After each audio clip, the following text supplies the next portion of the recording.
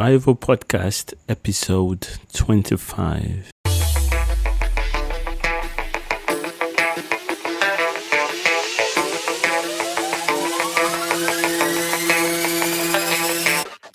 Hello and welcome to the Bible Podcast, a podcast for pastors, church planters, ministers, anyone who is doing the work of ministry and working in the marketplace at the same time.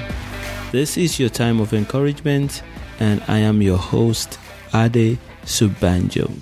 Welcome. Yes, today is another exciting day to share about how to create a great sermon as a Bible pastor. Let's get to the updates on what's going on here. It's very exciting. We're having another series of meetings in Kuje. Here we're doing some meetings starting Tuesday and going all the way till Saturday. And then we're going to have what we call Friends and Family Sunday, which is on the 2nd of December 2018. And the children are doing excellently well in their schools. They're having exams now, and they will be finishing the exams this week. They're going to have a whole month of holidays, so we're all looking forward to that. And let's get to the topic for today. Now, also my wife is turning 40 next month, and we're trying to do a fundraiser to help the children that we are taking care of at the church here. We have 13 of them, and we are looking to increase that number to maybe double that number.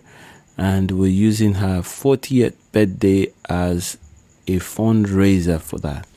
So those of you that are listening to this and would like to be a part of that, I would like to encourage you to do that. I'm going to send a link to that website so that you can know how you can be part of this. You can donate to help the children.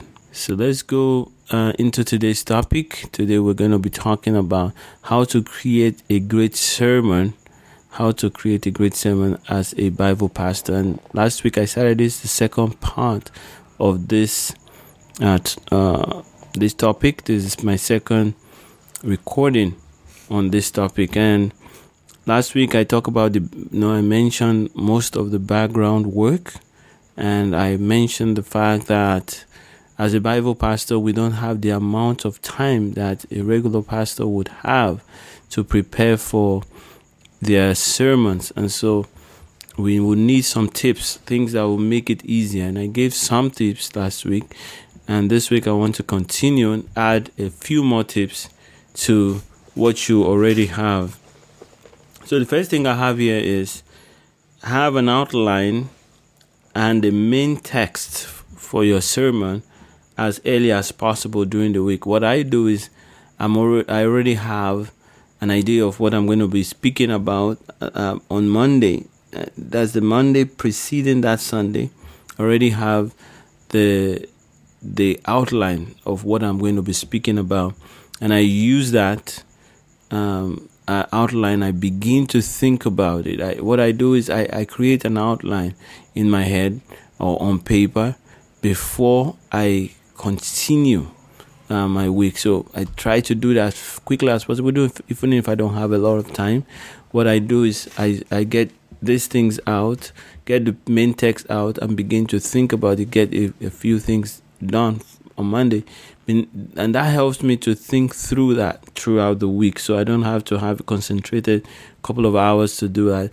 I find out that once I have the topic, I have an outline, 4 or 5 points that I want to talk about. It helps me to build the sermon. Now that's the first thing. Second thing, the objective of the sermon is to inspire or provoke transformation. So I always think about what's the action I want the hearers to take at the end of this sermon, I always want to think about that. What do I want these people to do? What's the transformation that I want to see in those who listen to this sermon and take action on it and just receive it? So I'm not out to just educate the people. I'm out to both educate and bring transformation. So those are the things I write down as early as possible during the week.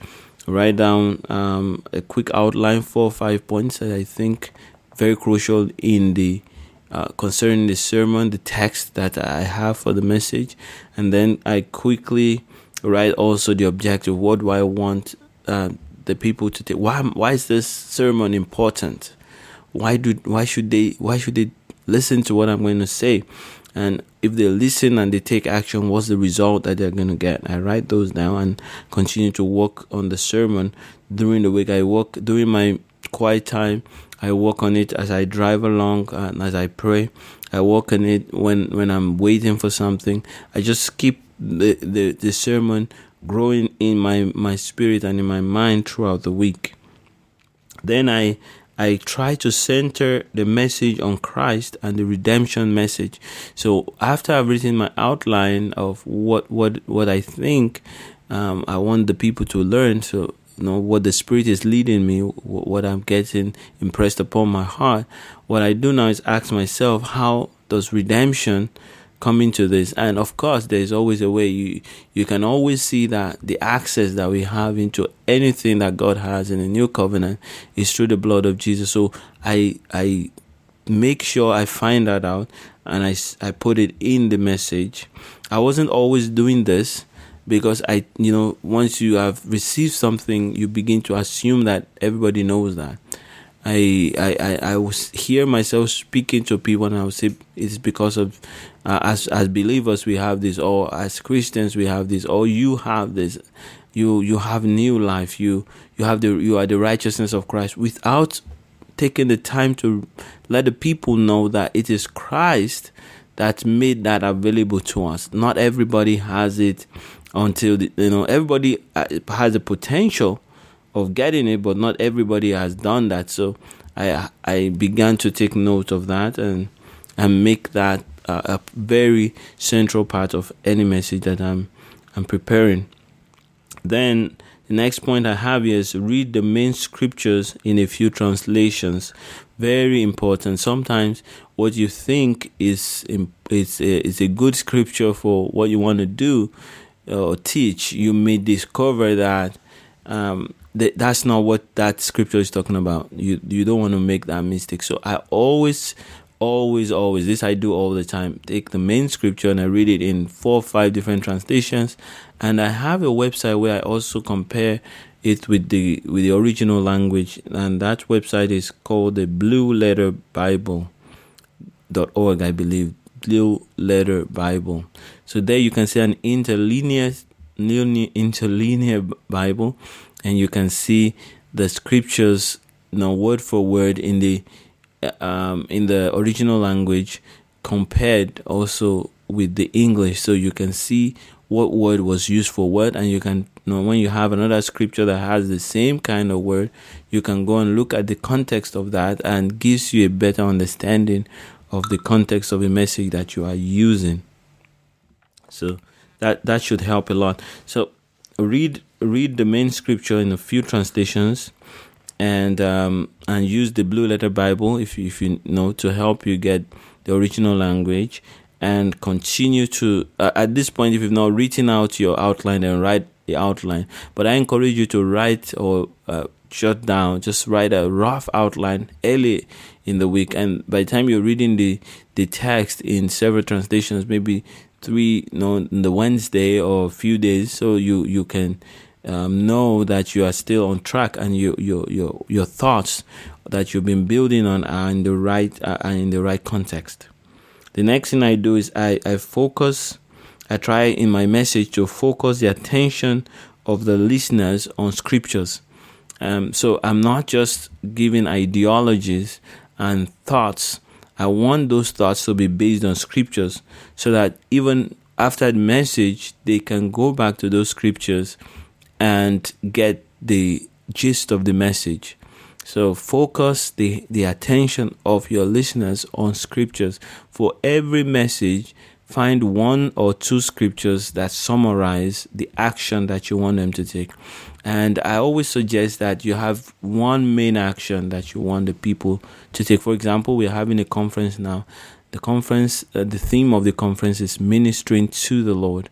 Ministering to the Lord. And the action I want the people to take is to really learn and cultivate a habit of really ministering to God. That means devoting time to address God and worship God and speak to God and allow God to speak to them, and to make that a major point in every day. That's the goal of the series of sermons that I'm going to be taking. But of each sermon, there's going to be an action that I want everybody to take once they listen. But of course, God, the Holy Spirit uses scriptures to do more than what we can ever imagine. So this is just us preparing. But when you're delivering the message, the Holy Spirit will use it to do way more than you can ever imagine or think.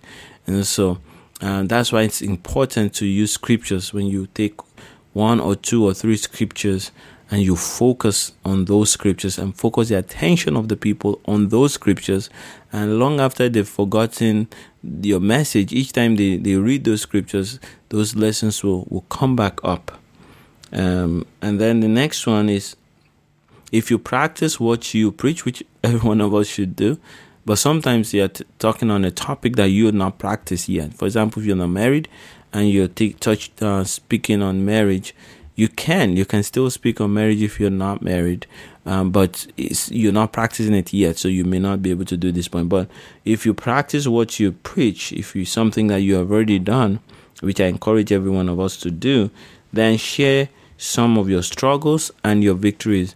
Not just your victories. I intentionally wrote that down so I can remember to say to us that it's not just your victories that people want to learn. They also want to learn from your struggles. And I'm learning to share a lot more of my struggles, because I realize that sometimes when you've learned things long before you're sharing them, you become way better at them and stronger at them, that by the time you're sharing them and you're way ahead, people cannot identify with you. And so if you can document your process so that even whenever you're sharing them, you can remember the struggles that you went through, then your message is stronger. And if you can't remember your own struggles, look for other people's struggles, so that people will realize that when we begin to do this, these are the challenges that we may face. And then you can share also your victories and to strengthen what you're sharing. Some people do not like to share about themselves because they don't want the message to be about them. But I really enjoy listening to my ministers share exactly how they went through this and how they learned. What I've also added to my messages now is that I try to take note of how I learned the message, the action that I want the people to take. How did I learn that? I didn't come with this from my mother's womb. I didn't learn it the first day I got saved or began to follow Christ. How did I learn it? And if I can remember how I learned it, then I share that as well. And then I said, number 9, just don't give a lot of information. The goal of preaching is not just to give information, is to bring transformation. And so you want to go back and think of one main action, one main transformation you want to see in the hearts of the people, and then go back to that always focus on that. And the last point here is, I've written here is, soak your written outline in prayer for as many days as you can. So that's what I do. Once I have an outline and it's all set, it's all done, I've written out the objective, I've fine-tuned it, I've gotten some examples and some struggles that I'm going to talk about, sometimes illustrations, and then I begin to pray about it. I begin to pray on it, and I pray about the people that are going to listen. I pray for myself that I will deliver it the way God wants it to be delivered. I also pray that those who listen to me will not misunderstand my my words, that they will get it and they will be able to use it as the Lord wants them to use it. And I also pray that the atmosphere in where I'm going to preach will be filled with God's presence, and He will do whatever He wants to do with the message. I always submit the message to the Lord, and I ask if you want to change it at any time. I'm open to throwing all of this away and just flowing along with what you want. But the truth is, because I've gone through the message in my head a few times, I've spoken it to myself a couple of times, and I've written down an outline. Even if I don't have my outline, I can go freestyle and just flow as the Lord will lead me. I really usually don't read out my message. I don't write the whole thing out. And many times when I have an outline, I may not go through everything.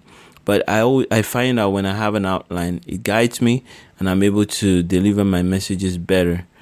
And people get blessed, I believe, more when I take the time to write out my outline and my illustrations. Sometimes I write out even the scriptures. I copy them out and put them on the page so that I don't have to go back and forth on my iPad. I just have the whole thing written out. And if I have another scripture that I don't have already planned before that come while I'm speaking, then I open those. But most of the scriptures that I need, I copy them out and paste them on the page where my outline is, so it's easy. It just flows even seamlessly.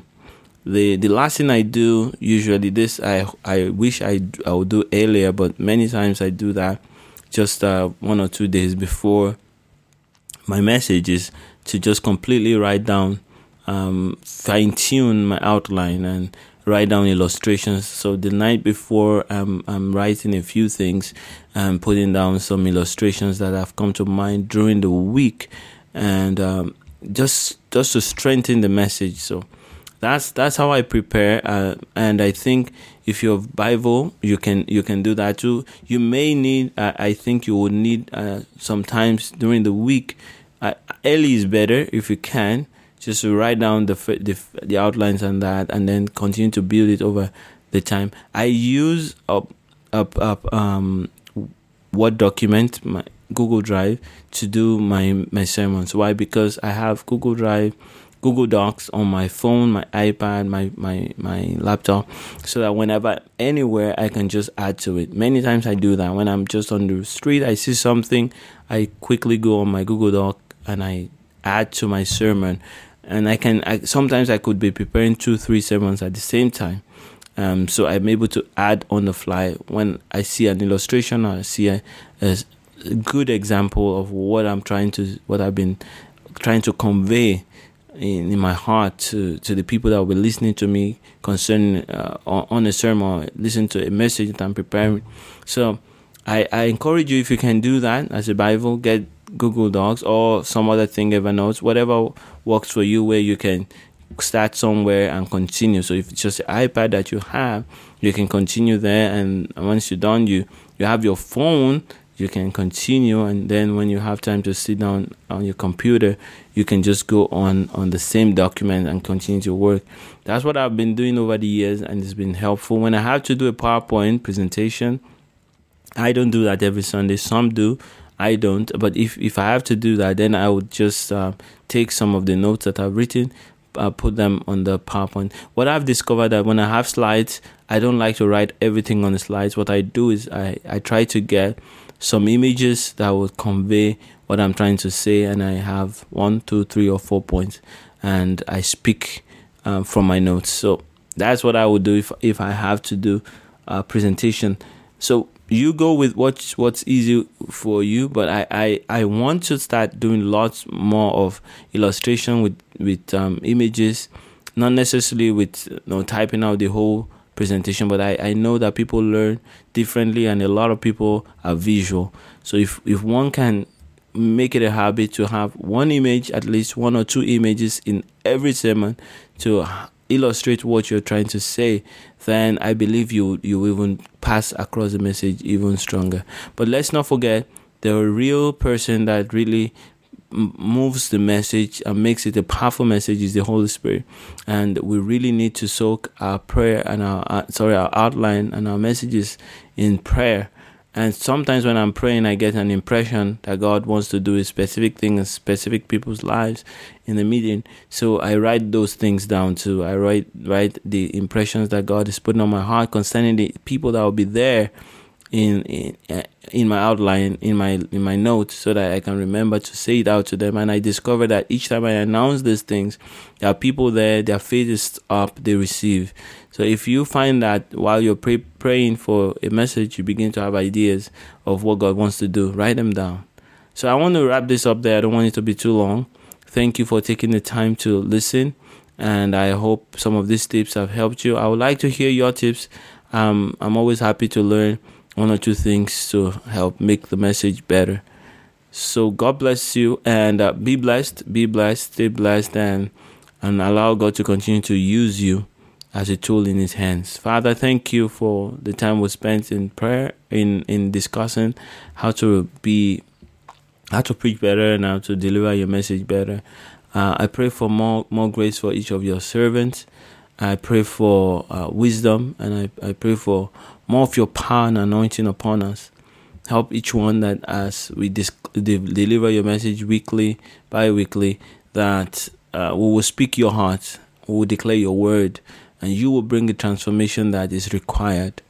I pray for all those who listen to me, that this week will be another wonderful week for them, and that your name will be glorified in all that we do. We thank you so much. In Jesus' name we pray. Amen. Take time to send me some comments. Thank you for those that are responding.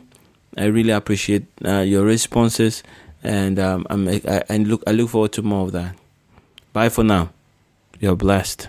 You've been listening to the Bivo podcast with Ade Sabanjo. Please head over to adesobanjo.com to join the conversation and access all of the resources shared on the podcast. You can also record your questions by using the red button on the right-hand side of the page. If this is your first episode of the Bivo podcast, take the time to listen to the earlier episodes where Ade talks about his amazing recovery from stroke and the lessons he learned. These lessons have revolutionized Ade's life, and they will make your life so much more fruitful too. Till the next episode, keep spreading the love of Jesus everywhere.